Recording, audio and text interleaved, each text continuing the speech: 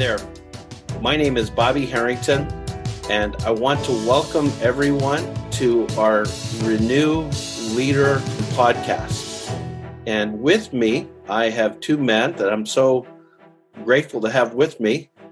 Together, the three of us form the board of directors for the Renew Network. We have many other sponsors, but let me start off introducing them. So, David Young, will you tell us a little bit about who you are and just a little bit about why you're excited about Renew Network? Well, I'm a pastor at a church in Murfreesboro, Tennessee, and been there for more than 20 years total. And we just have a heart in our congregation, as well as the congregations that we're associated with, for really seeing the good news of Jesus go all over the world. I think the way we like to put it is we believe every person should have the opportunity not only to hear about Jesus, but really to make a decision for Christ. And we would love to see that happen in our lifetime, and we want to be part of that. And that's how I vision this network, is calling people to this awesome mission, this awesome vision that God gives us in Christ, based upon the sacred trust of the Scriptures, but with joy and courage and determination to give every person the chance to hear the good news. That's great. I'm going to come back to you, David, and make sure that our listeners or those joining us know a little bit more about your background. But before I do that, Brett, give us a little bit of background on Brett Andrews. I am at a church in Northern Virginia. If anybody ever flies into Dulles Airport, we're in Chantilly, right close to that. Been there about 25 years, and we're a church planting church. And, there's, in terms of why we're part of the Renew Network, I would like to say what David said. I agree with him.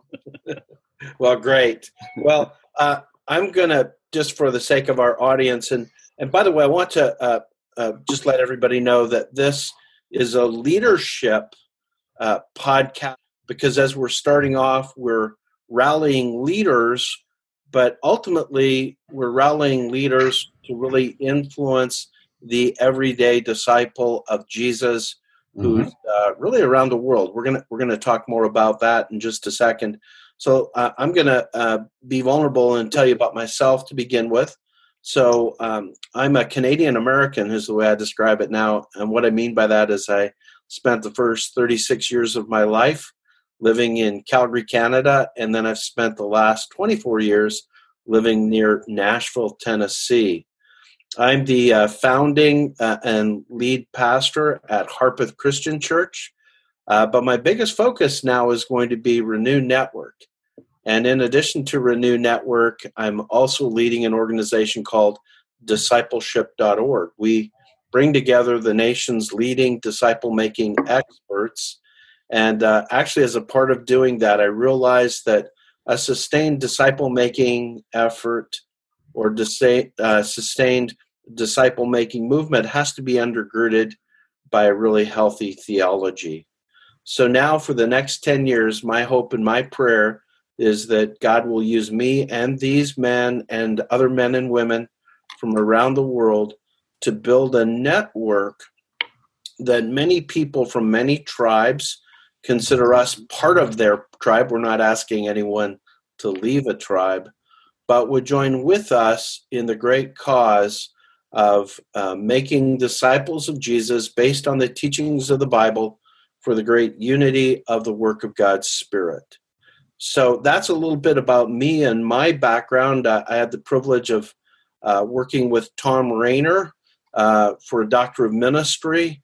I had the privilege of working with Stadia, training church planters for about a decade, and also had the experience of leading an organization called Church Coaching Solutions, where we coach church leaders. So I hope, and my prayer again, just being vulnerable and transparent, is that God uses all of those things that He's put into me as I serve as the CEO of this network to lead it to great things. But I'll tell you all this, I can't do it without these two men. So, David, I want to press you a little bit. You have a PhD from Vanderbilt. in New Testament. Tell us a little bit about that. Not many preachers have a PhD from Vanderbilt in New Testament. Well, that's a good question. I'm not sure I know that. Yeah, I finished in 1994. It was a fantastic experience. Yeah, it was just a rich experience. I don't know what to say. It's been really useful in ministry. I will say that when I was admitted to the program, there were 4 of us admitted, and those both ahead of me and also those who followed me. I may have been one of the only ones that I would think of as having a real strong interest in a biblical Christianity. Not many of the professors would have shared that conviction, and not many of the students. And what I did find, and I want to make sure this comes across well, is I found that my faith in scriptures actually flourished there and grew, which still surprises people to hear, because the assumption is that it's sort of erosive or corruptive towards faith in the scriptures, and it was not that for me. When I left Vanderbilt, I had more confidence in Scripture, and to this day, the Scriptures are, to me, one of the few things that I would die for. Oh, that's great. Now, David, God's granted you great influence through North Boulevard Church of Christ. You're a church well over 2,000, planting multiple campuses, having missionaries around the world, and you're a highly sought-after speaker. What is the thing that drives you in terms of why are you doing all these things? Planting churches, focused on making disciples, and really trying to make a big impact. And you are having a big impact. You're one of the biggest voices in Churches of Christ today. Well, I'll answer that, but I do want to say, even before I answer that Brett, you and Bobby both have been really coaches for me.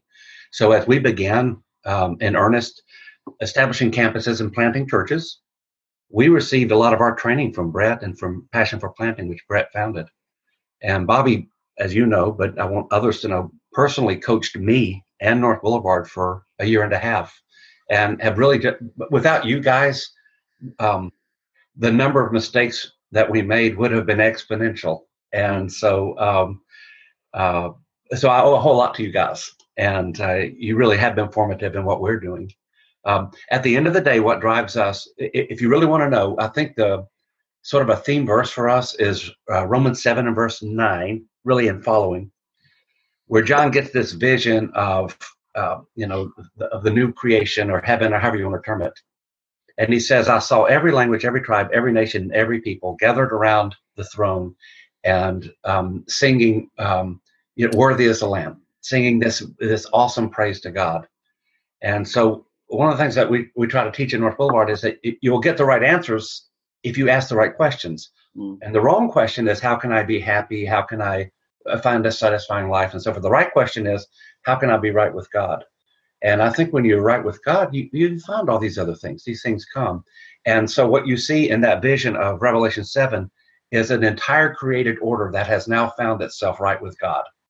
And so what drives us is this vision of how can we give everyone the opportunity to be right with God in preparation for the resurrection and the restoration of all things. That really drives us. That it's a great fire. It's a perfect fire. That's awesome. Okay, Brett, also most in our audience are not going to know much about you. You're the founding and lead pastor of New Life Christian Church. You're also one of the founders of Passion for Planting, and also you've been a part in the past of the Exponential Network. So one thing that stands out really clearly is your commitment to church planting. So New Life Christian Church, multi-site church in the Washington, D.C. area, somewhere numbers don't matter other than the leadership scope of 1,300 to 1,500. But the biggest thing is you've helped plant over 200 churches directly through New Life, and also as a part of Exponential and Passion for Planting, many beyond that. Tell us what drives you. reaching lost people. Lostness is what drives us, that we live in a world filled with people who don't know Christ, and we have a short period of time to make a difference. What drives me is that when I was my first month as an associate minister, I got a box that another minister had sent me, and I thought it was kind of curious, and I opened it up. It was actually a box of my grandfather's sermons, a grandfather that died a couple of months before I was born. And I remember reading through those sermons thinking, here's somebody who'd ministered from 1920s through until 1990 or 1964. What difference did he make in his ministry for the kingdom? And I've often looked at that box and thought, what are my kids, what are my grandkids going to think when they see the my life's work in ministry? And so I'm driven by, there are lots of lost people in our world, and how can I be a part of helping the church expand, the kingdom of God expand to be on earth what it is in heaven? Oh, I really like that. That's a pretty good vision. All three of us are motivated by that day at the end of our lives when we stand before the Lord. And one of the ways of saying it is, not only do we look forward to him saying, well done, good and faithful servants, come share in your master's happiness, but also us standing there with countless other people. David, as you said, Revelation 7:9, from every nation, language, people, and ultimately culture. Okay, let's talk about a couple of things with Renew Network of what we want to be known for. David, if I were to say to you, what's one or two things we want to be known for, what would you say? Well, if I were to describe the end result, it would be Revelation 7:9. The end result of the network is to invite people to be part of that massive crowd that enjoys the new creation, the restored creation. That would be the result. The mission, the way to do that, is to make disciples of all nations, as Jesus says, his last words. In some variation or other, in all four Gospels, Jesus closes with some sort of commission, some sort of charge. And in the opening chapter of Acts as well, as Jesus is about to ascend, he gives a final charge: go be witnesses everywhere. And so what we want to do is to make disciples of all nations, as Jesus teaches us. And I think that maybe a nuance that we bring to it, that we want to keep strong, is the conviction that the Jesus whom we want to follow and the Jesus that we want to preach is the same Jesus that we read of in Scripture. So not the Jesus of our imaginations or the Jesus of our satisfactions, but the Jesus that you actually read of in Scripture. So we take a high view of Scripture, and we're convicted that if you plant the Scriptures in a culture or in a person's life, that they'll do all the work. The Scriptures can do this. The Word of God can do this, and it is that point of contact with Jesus, that place where we get the actual details of Jesus, and that this is transformative. So making disciples, but making disciples based upon this. The word I use is a sacred trust, the sacred trust of the Scriptures handed to us from the prophets and the holy apostles. That's good. So it's almost like one of the ways of describing it is the operating system is disciple making based upon the real Jesus, the infallible Scriptures, strong view of the Word of God, and the operating system is making disciples in the power of the Holy Spirit. Yeah, and we've seen this, Brett. You've seen this 1,000 times. Bobby, you have. My son and I were we went to Stratford-upon-Avon a couple of years ago when he graduated high school. We went to Shakespeare's place, and it's a fantastic museum. The house is there. Shakespeare's bed is still there, and it's still made up, which is more than you can say for mine. But as we're there, we're reading about all the ways that Shakespeare not only shaped the English language, but really sort of shaped the English culture. And I came back reflecting on how Shakespeare's works have done a lot of things, but you've never seen Shakespeare get into someone's soul and rescue them from the enslavement of an addiction or save a marriage. You've never seen Shakespeare get in someone's soul and save them from depression or save them from the dysfunctions that are all around us. But I have seen the scriptures do that, and I've seen the scriptures do that 1,000 times. So the Word of God really does have this incredible power, and I think that it's sort of a time of testing, and at least in North America. Do we really trust the scriptures enough to have this power? Or are we sort of theologizing and kind of looking for a Jesus that loses a lot of his power because he's not the one we read up in Scripture? That's right. Maybe that's an overstatement. I don't think so. No, I don't think so either. Brett, why don't you jump in terms of what we want to be known for? I know you agree with what David said, but maybe you want to add something to it. Well, I really don't know that I have anything to add to what David said in terms of, but I'm in complete agreement with it. That I think what we all believe is that there's a power of the Holy Spirit when unleashed, when we don't hold him back because of disobedience, because of lack of prayer, because of not cooperating with the truth that he's given us in Scripture on what to do as well as what to believe and how to live. And so, I believe that what we're trying to do is how do we align ourselves to the power of the Holy Spirit so that what we saw in the book of Acts is taking place in our generation. I think that that's what everybody who's serious about Jesus and serious about the kingdom really wants. And so I think a lot of at the core of what we do in Renew is how do we align to you, Lord, so that your church can be what you want your church to be, so that people can know who you really are. A couple of things that I immediately think about, a lot of that power that in terms of what we want to be known for, we want to be known for, therefore, the good news, discipling people as the good news discipled people in the first generation. Bobby, I think you'd like to quote Bill Hall, who says, and I don't have it perfectly, but something to the effect of the good news that we teach determines the disciple that we make. And so that's it. It's the Jesus we preach and the gospel we uphold determine the disciple we get. Yeah. And so how do you get New Testament disciples that are making disciples who make disciples who make disciples, so that you have within less than 300 years an entire culture that was once hostile now embracing? That's the power of the Holy Spirit through people who are completely sold out to Christ.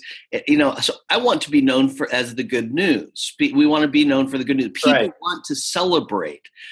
Of course, everybody knows that at the time that we are recording this, the Washington Capitals have just won the Stanley Cup. You knew it was only a matter of time before I was going to fit that in, Bobby. That's rubbing it in the face of it. But I said to our congregation on Sunday, I said, watch what happens downtown. Watch on Tuesday when they have the parade. Watch what's happening right now as the Capitals go everywhere and people are just yelling and celebrating. And I said, that just reminds us that's what we're made for. There's something in us that desires to go, yes, we won. Isn't this great? This is amazing. And I said to them, now the sad thing about that is it's not gonna last. People in Pittsburgh this year are not celebrating in the streets. And next year, if we don't win the Stanley Cup, neither are we. But I want you to get, that's a foretaste of heaven. And that's what the good news of Jesus gives us now and as a promise for the future. And so that's why I want us to, that's what the Renew movement is about, is understanding the good news, celebrating the good news, making disciples make disciples because of that good news. And so we celebrate now and we look forward to eternity as well. All right. So we're talking about a movement to renew the Christianity of the Bible, to renew the gospel of the Bible, to renew disciple making as Jesus taught us, to look forward to the renewal of all things in the new heaven and new earth, and to Right. celebrate that the way you guys have been saying. So I want to talk about some of the early adopters of the Renew Network.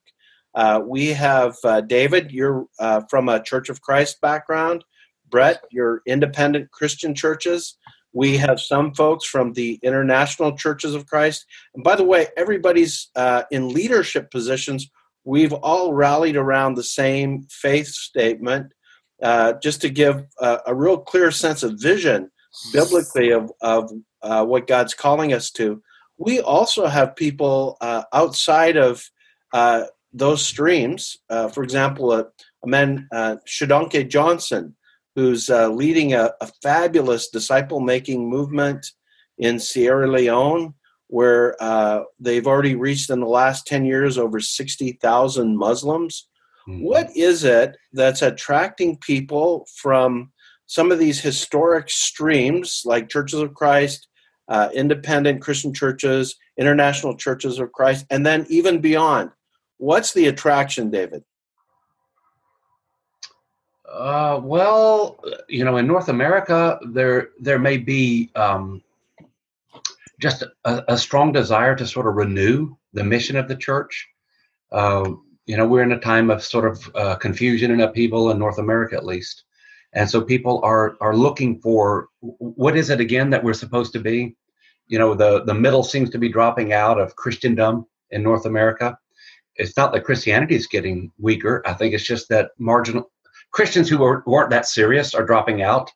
And it's probably a time where those who want to follow Jesus are actually growing stronger. But they're looking for a mission, it seems to me, in North America at least. Now, internationally, I think it's probably a different motivation. It's just the power of the fresh, new, awesome power that the Holy Spirit's exercising in many ways, including through Scripture. Good. So, David, I want to ask you if you'll talk about one of the things that is happening in North America, and that is a lot of people are becoming what's called progressives. They're adopting a progressive Christianity, which seems to be more focused on being accepted by the cultural standards that have emerged quite strongly. So talk to us about that. We want to be known for what we're for, but part of establishing what you're for is there's a trends to the, I want to just say, to the left and trends to the right. And we're skewing and saying, no, this is not the way of Jesus. But talk about progressivism, what people used to say, liberal Christianity. And first of all, why is it so strong? And why is it that that's not what we want to be about? Well, it's a long story, and we don't want to spend too much time on it. You know that in archaeology in Israel, there have been discovered little statues of Baal that have the name of God written across them, Yahweh. And what it tells you is that syncretism, this desire to sort of fit in, it has been perhaps the greatest challenge that the people of God have always faced.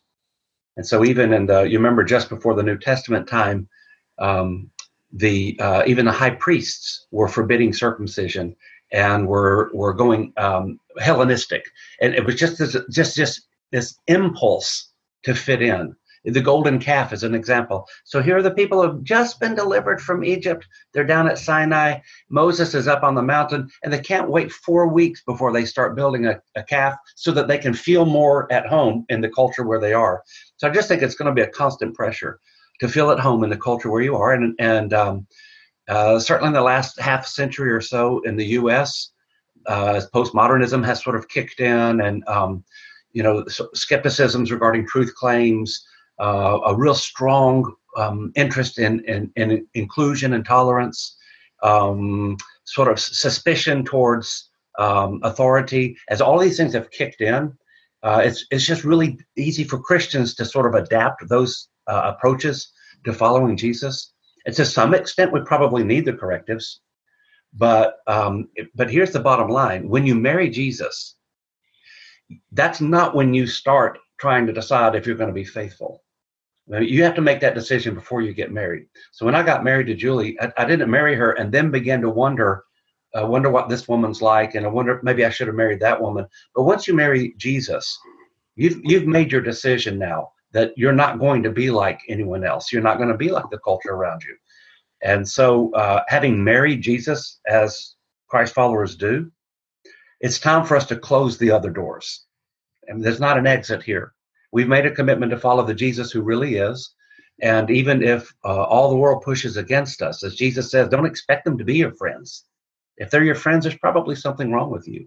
So once we marry Jesus, we've made a decision regarding holiness, regarding ethics, regarding truth, and we close all other doors. And so I really think the challenge for us is that a lot of us, we got married to Jesus and then immediately began to flirt with the, with all the allurements and the enticements around us. David, I've heard you use the analogy of an on-ramp, that a lot of times what people are thinking is they're developing an on-ramp by progressive Christianity. Talk to us about that. Well, I just read, where was it? I don't remember where I read it. Maybe in the either the Times or the Wall Street Journal, somewhere. In the last 12 months, one of the major liberal Protestant denominations in America lost another 5% of their membership in 12 months. Now, if you were to ask the leaders of this fellowship what they were trying to do as they became more progressive, someone, maybe not all of them, but someone in that leadership would say, we're trying to make Christianity accessible to everyone. We're trying to build an on-ramp so that people can easily come in without the baggage of historic Christianity and the sectarianism of whatever. But the truth is, when you began to lower the standards, you're not creating an on-ramp. It's not as though people will suddenly say, oh, wow, I want to be just like that. What you're really doing is you're letting the animals off the farm. So we're all familiar probably with this study. It was done, 20 years ago, whenever it was, sociologists, that when fences were removed from playgrounds, children became fearful. That the fence actually mattered to the children. They liked having a fence because the boundary was helpful to them.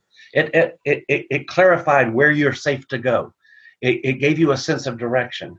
And in the same way, when we stand on biblical principles, not sectarianism, and not a lot of the nonsense that I think a lot of sectarian churches, including Churches of Christ, maybe especially Churches of Christ, have confused with biblical Christianity. But when we keep the core issues, the important truths, when we keep them in their place, it's attractive to people. When we let those down on the assumption that people will come running to Jesus, we're making a serious mistake. And if we know anything about the last 50 years about Christianity, it is that progressive churches are in a total freefall, a total collapse. It's happening all around us. The 7 mainline Protestant denominations are losing members by the tens of thousands. They're closing churches everywhere you turn.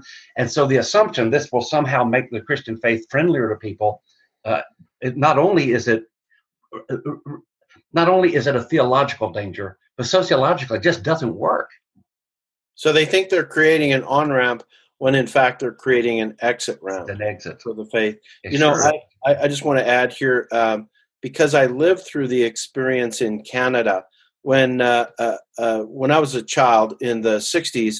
Actually, 65% of Canadians attended church on a regular basis, and then the churches adopted a more progressive or liberal, hoping to make it more attractive for some reason. And what they did is when people concluded, well, the church is just saying the same thing the culture does, we don't really need the church. And so now in Canada, the number of people attending church, they say about 15%. It's actually probably less than that. And the vast majority of them are gray hairs.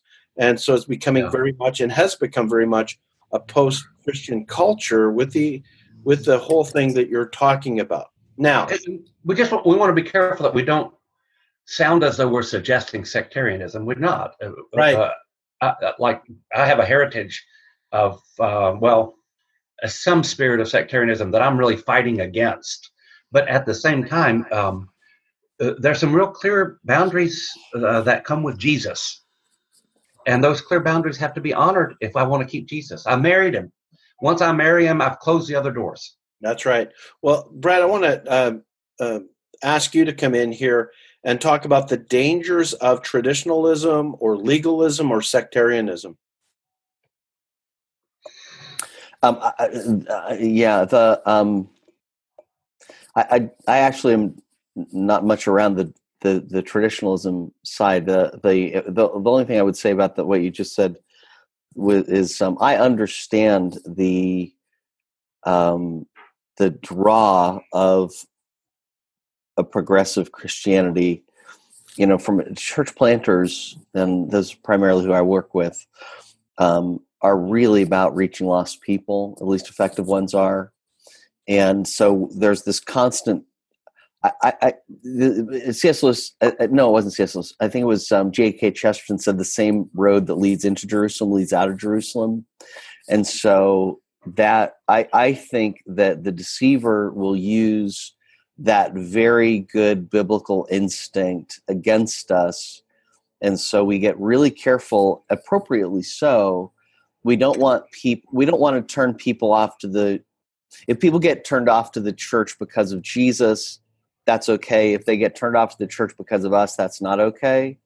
But then what happens in the young church planter is if they've not thought through a number of these issues, things that are at the heart of the gospel, they will start compromising on, or at least soft pedaling.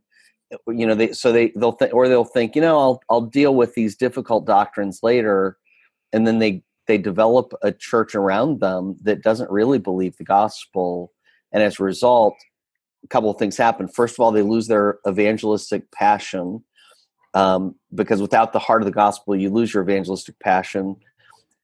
Or second, then when you do start teaching on Scripture, they leave, they get angry. And so I understand that wrestling match. It's actually purely motivated with some. It's not just a matter of wanting to fit into the culture. It's a matter of not wanting to get in the way of evangelism because of difficult teachings of the Bible. So the danger of traditionalism, I'm going to leave that up to you and David, to be honest with you. Okay. Well, isn't it a lot of people, Brett, just the whole thing that you're saying with so much church planting and all that you do, that you don't run into as much of the problems of sectarianism or legalism.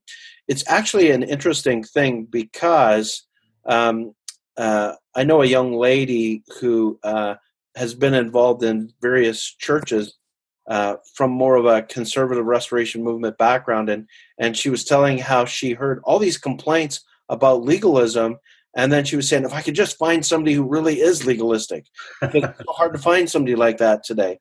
But oftentimes, go ahead. All I was going to say was, I guess if I go back to my own personal experience with legalism or traditionalism, you don't do the gospel any favors by elevating secondary things to primary things. Right.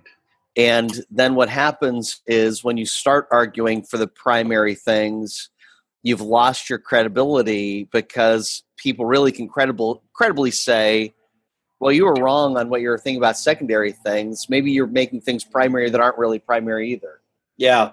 With Renew Network, and the faith statement we actually went ahead and articulated 3 categories of biblical truth, or the elements of the faith, we call them. So there's essential elements, the Jesus we preach and the gospel we uphold, and the active faith, the faithful faith response to that. Those would be essential elements. Then there's secondary elements that are important. Like, these are important hills to be wounded defending. With the first one, they're hills we die defending. The second ones, they're hills we're willing to be wounded defending. These teachings and truths may not disqualify us from being saved, but they ultimately determine the faithfulness and the obedience to many of the teachings in the Bible. And then there's the third category, the personal elements, that where we just allow people freedom to, as Scripture does in Romans 14, what Romans 14 calls the disputable matters. Some ate meat, some didn't. Some drank wine, some didn't.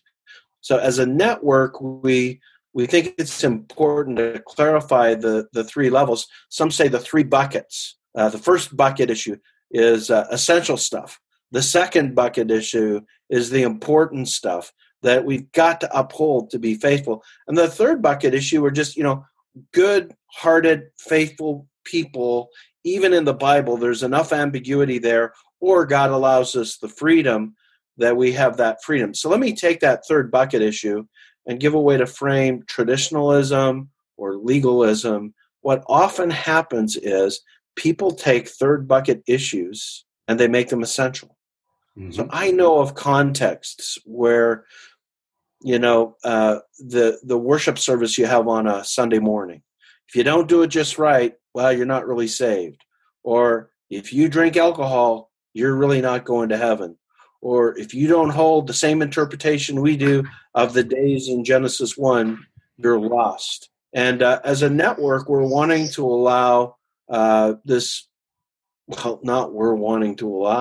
we think the Bible teaches us not to bind things that God never binds.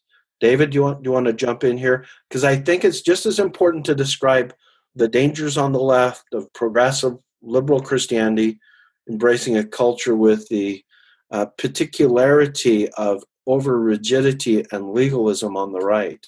David? Well, I've heard Brett say even recently that that we want to unite for the sake of the gospel, unite for evangelism, for making disciples of the whole world. And if we make personal elements, if we try to turn them into essential truths, it's hopeless. We not only can't unite, but really we've probably signed our own death warrants. And so what we have to be willing to do is say that within the big fence that God gives us, everybody can play. There are some boundaries we can't cross, but the only reason you have a fence is so that you can live inside the fence. And so what we want to do is make sure that our fence is as broad as scriptures allow. And it's no secret that the Southern Churches of Christ, the a cappella Churches of Christ, have really, really struggled with traditionalism, legalism, sectarianism, and it's also no wonder why. Listen to this: in the Southern a cappella Churches of Christ, a Church of Christ in the American South goes out of business every week. We lose another one. We're losing them at about actually a little bit more. About every 5 days, we lose a Church of Christ in the South. Goes out of business forever, and we're not that big anyway. Maybe 1.3 million on a given Sunday. And so the bleeding is accelerating, and for a lot of those churches, it's really hard for me not to conclude that they've decided that what you do at worship, what kind of music you have, how you dress, whether you clap or don't clap, or lift your hands or don't lift your hands, these sorts of things have just so choked the life out of these churches, and have become the only things worth fighting over. And I don't mean it ugly, because these are my people to some extent. They are my people. But, oh my goodness, if this is what the gospel has come down to, then good riddance. We need to leave that. Good riddance to that. Yeah. So what we've got is, that's on the right. Brett, you described the danger that you're seeing with many church planters. You're coming out of Independent Christian Church, which in a lot of recent statistics are one of the fastest growing groups in the country. And yet when you look at it, a lot of the leading edge is embracing more of this progressive Christianity, which is not the path that we're recommending. We're actually recommending a healthy, God-honoring, biblical approach for the purpose of disciple making. I want to bring in one other thing. Unless you wanted to say something about that, Brett, I wanted to. Sure. Yeah. I think part of the question becomes, can you take a punch?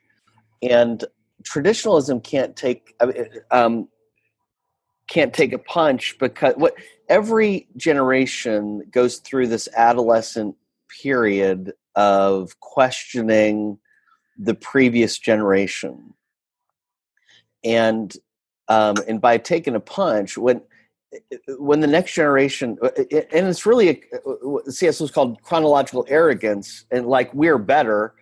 And if they actually can attach that to something that shows the flaws of the previous generation, they abandon it. And so I think that in a generation that'll look at the traditionalism and say, that's wrong, we don't want to be a part of that. On the flip side, with progressivism is the same thing. It's like the next generation will come along and say, but there's no there. Why would we want to be a part of that? And so that's why it's for me, it's so important that we be clear on what is core good news, biblical Christianity, so that there's both substance and power of the Holy Spirit as a result working through that. That's good. So I'm actually wanting to change the direction of this conversation to something that I think is really fundamental to us and that's fundamentally different than the tribes that we're talking about as Renew Network. And again, we're not asking people to leave their tribes. We're just saying this is a tribe that you can identify with in addition to your tribes. Like David, you're not planning to leave Churches of Christ. Brett, you're not planning to leave independent Christian churches.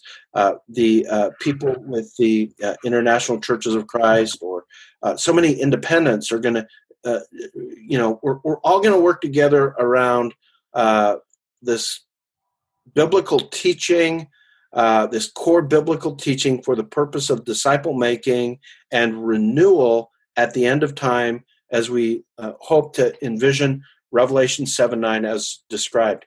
There is one thing, though, that's going to be at the core of what we're doing that, David, I'm going to draw you into this, and that is that we really want to be led by the Holy Spirit. We want to be a movement that's grounded in fasting and prayer and in the Holy Spirit. In fact, ultimately, renewal is the work of God, and it comes historically, as Richard Lovelace pointed out so many years ago in his book, The Dynamics of Spiritual Renewal, it comes about because of fasting and praying. In fact, our partner, Shadonke Johnson, in Sierra Leone with their disciple-making movement, says it's at the heart of it. So, David, jump in and talk about why that's so important to us. Okay. Let me say this regarding progressivism on the one hand and sectarianism on the other. You can think of Renew as a third way that calls for the best of biblical theology, but is inspired by the Spirit and is motivated by a love of people and approaches the world with joy and with a sense of courage and optimism, and is not encumbered by the sort of the needless sectarian dispositions that characterize some churches, but also isn't ready to sort of give up on what Christ has really called us to be. And a key to that, I think, will be our willingness to be led by the Holy Spirit.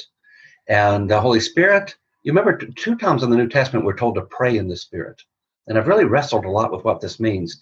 And if you're Pentecostal charismatic, generally speaking, you take the text to mean pray in tongues, which may be a legitimate interpretation. But at the minimum, you can say this, that there is a connection between prayer and what the Holy Spirit does.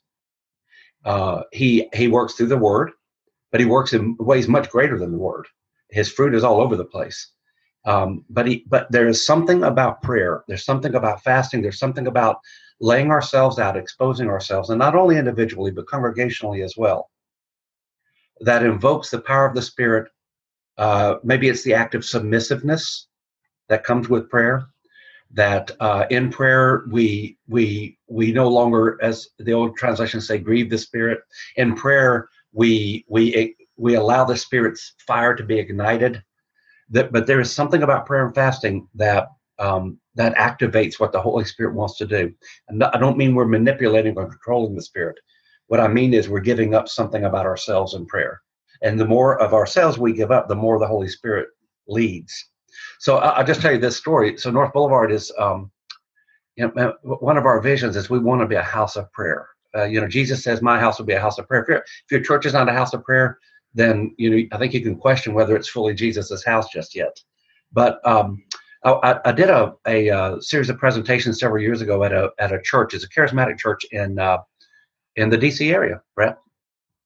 It's a Korean church, and they told me that before I came, they were going to pray for me for 21 days. I wanted to know what should I pray for. They called it a revival, so it was a revival. And I, pray for the Holy Spirit, pray that the Spirit will be poured out, pray that, hearts will be convicted and whatnot. When I got there, I found out, now I thought they meant they were going to pray for me at dinner time in that short little prayer we all do just before dinner. I got there and found out they met 5 times a day for 21 days in a row for an hour each time. So they spent 5 hours a day for 21 days in a row, and they only prayed about one thing, and that was me and this presentation. They met at 5 o'clock, and they would have several hundred meet at 5 o'clock. They met at 10, lunch, after school, and then at night.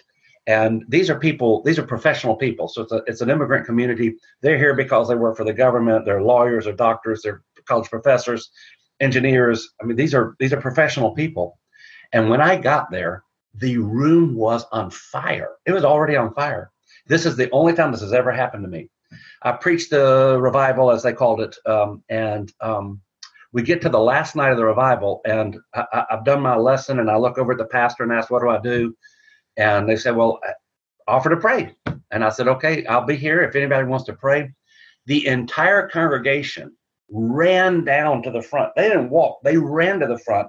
We spent 3 hours praying over the people who came down.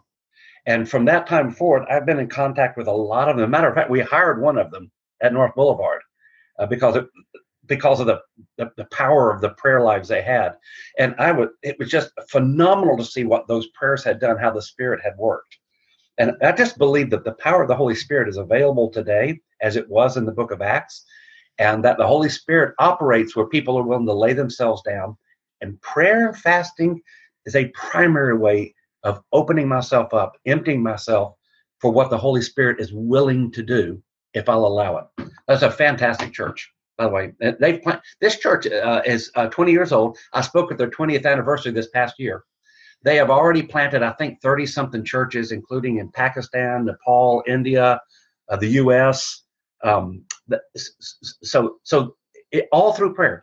Right opposite the Western Wall in Jerusalem, they have a 3-story prayer building, and they have round-the-clock, nonstop prayers in that building, looking down on the Western Wall, 24/7. For 5 years running, they've been doing this. Wow. That is so encouraging. It's humbling. Yes. It's humbling.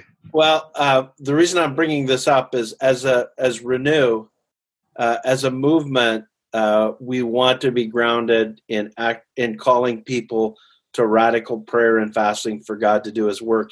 Earlier this year, we published the book through discipleship.org. It was a free ebook, Kingdom Unleashed by Jerry Trousdale, whom, David, Jerry's a member of my church. Yes, he is. By Jerry and his partner. And they just document these disciple-making movements around the world and how they're really grounded in fasting and prayer.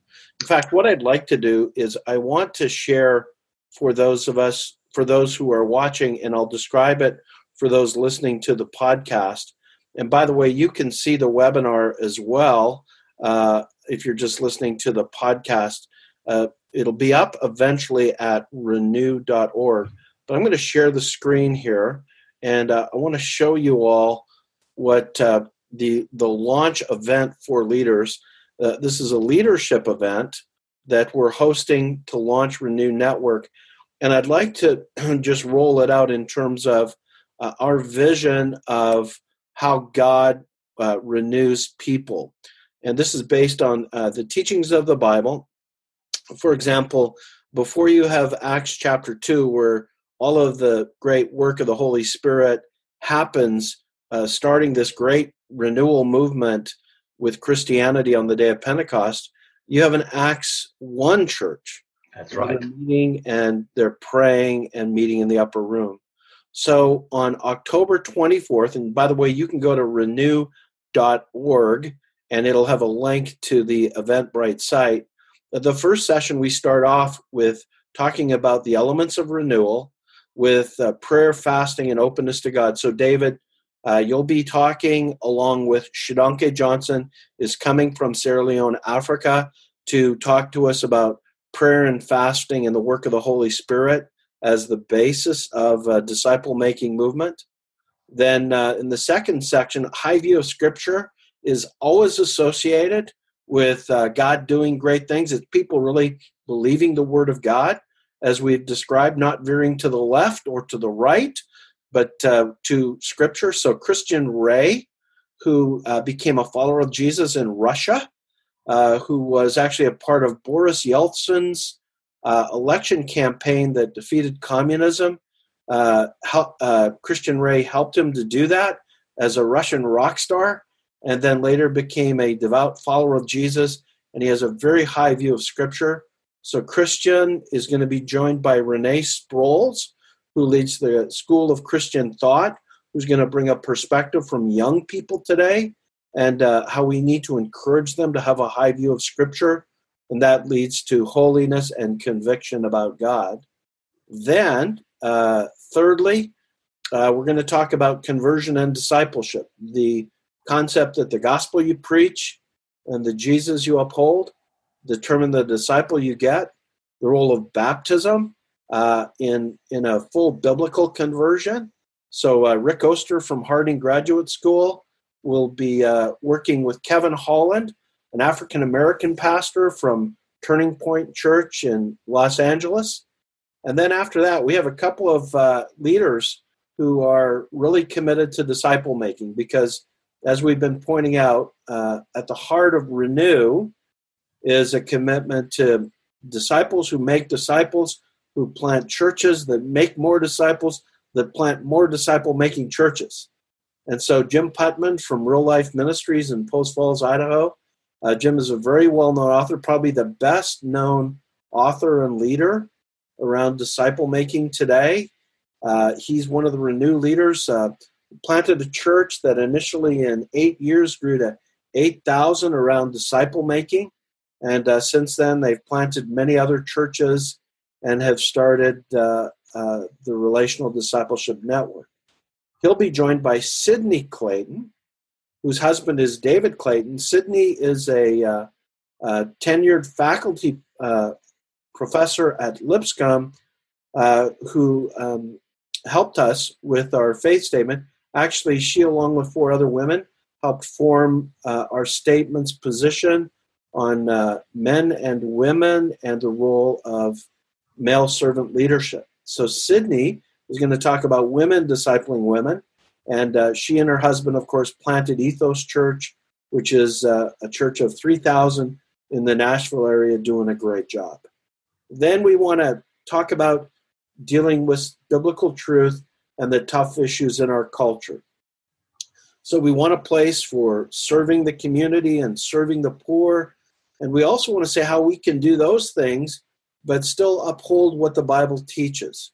So Marcus DiCarvello is a Latino American who is not just a doctor, he's a psychiatrist who says his main thing in life is making disciples.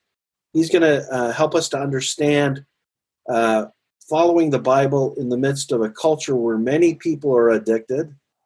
Then Dr. Sasha No, who is America's leading cannabis expert with both a medical degree and a doctorate in cannabis research. She's going to show us what the Bible says and how much of recreational cannabis is the equivalent of getting intoxicated and drunk. And she's going to walk us through how to think about that. And then Brandon Redler, who lived for 6 years as a woman, who literally had a sex change and became a woman, and then came to faith in Christ and determined that to follow Jesus, he had to become a man and live as a man. He's going to share with us how to love people with their sexual struggles, but uphold what the Bible teaches. And then the day will end up the day with Brett. We want you to cast that vision of church planting. And David Clayton from Ethos, they're planting churches all over the world. So we're looking forward to you two guys casting the vision that it's not just making biblical disciples who trust and follow Jesus in the power of the Spirit, but we're very committed to reaching lost people and planting disciple-making churches. So I wanted to highlight the day. Of course, Christian Ray is going to bring in international flavor with the band, along with Dave Stovall of Audio Adrenaline and Tony Twist from TCMI, which is an international seminary based in Eastern Europe with students from all over the world. Tony is also one of our sponsors and hosts, and we think it's going to be a really effective day of setting a paradigm of what is Renew all about and what's going to happen when we follow these principles. So as we wind down, I want to give Brett, you, and David an opportunity for any comments about our launch or any other things that we envision in the future. Let me start with you, David. Well, I will say this. Our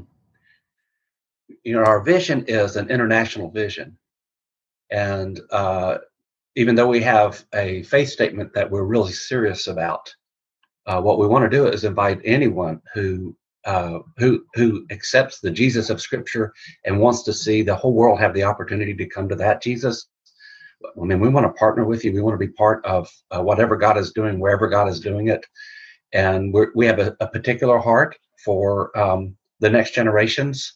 And you can look at the three of us and realize that we're all in our late 30s and kind of pushing the upper limits. Now, what we need to do is we need new voices, and really the front of this needs to be what the Holy Spirit is doing in new voices. So we really want to invite anyone who wants to see Jesus proclaimed to the nations, and anyone who has this shared vision of every language, every tribe, every people, and every nation gathered around the throne of God and finding what it is we were really created to do anyway, to join us, be part of us.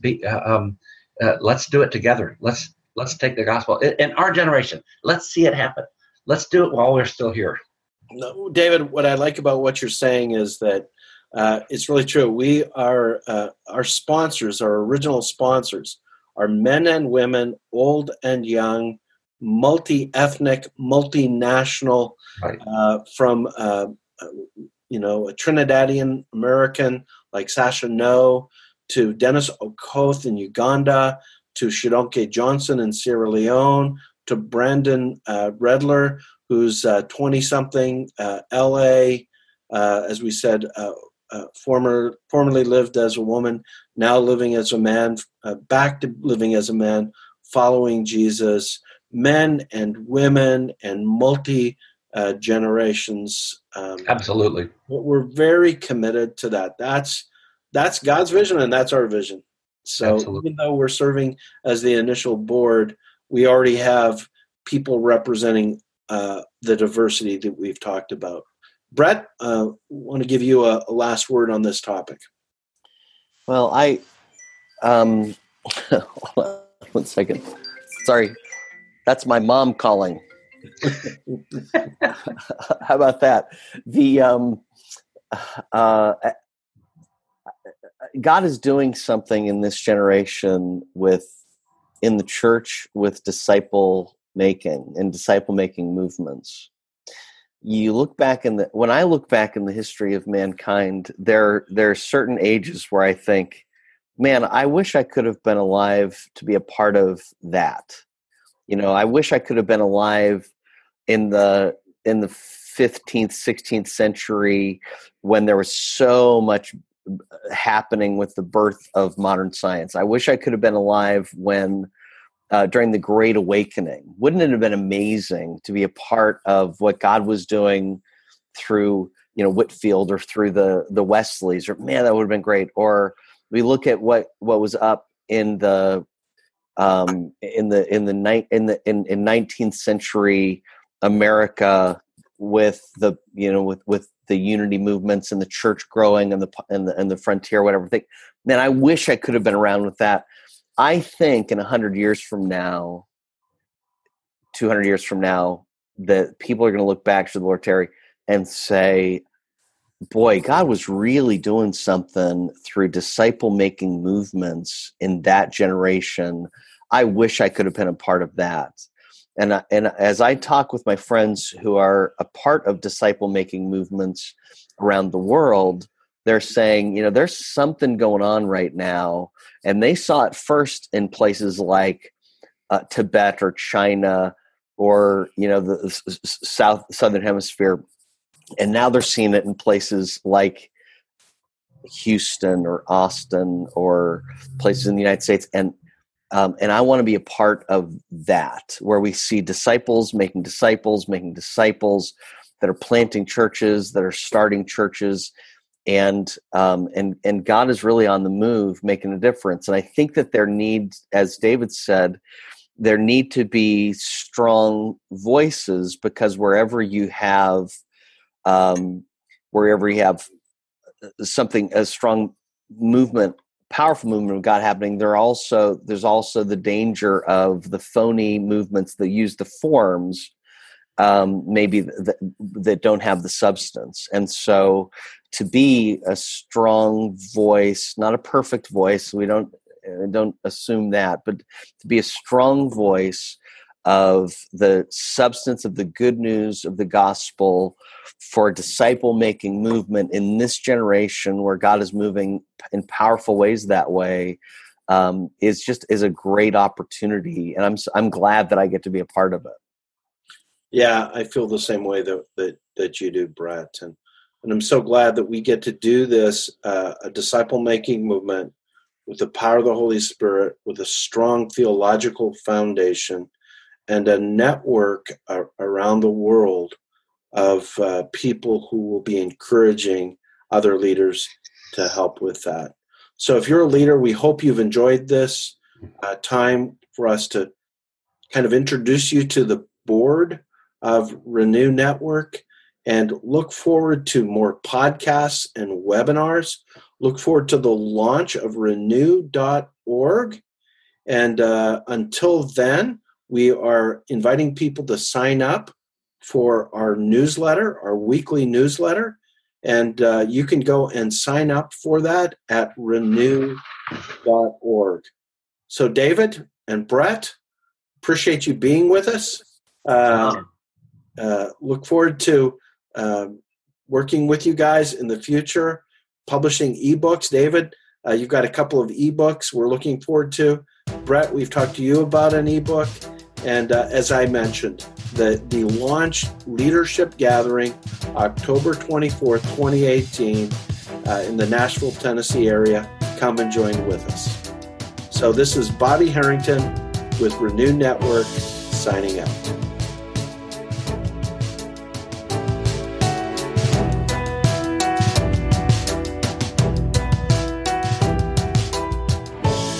This podcast was produced and edited in Franklin, Tennessee by Jason Henderson and Dave Stovall. We hope you join us for another Renew Church Leaders podcast.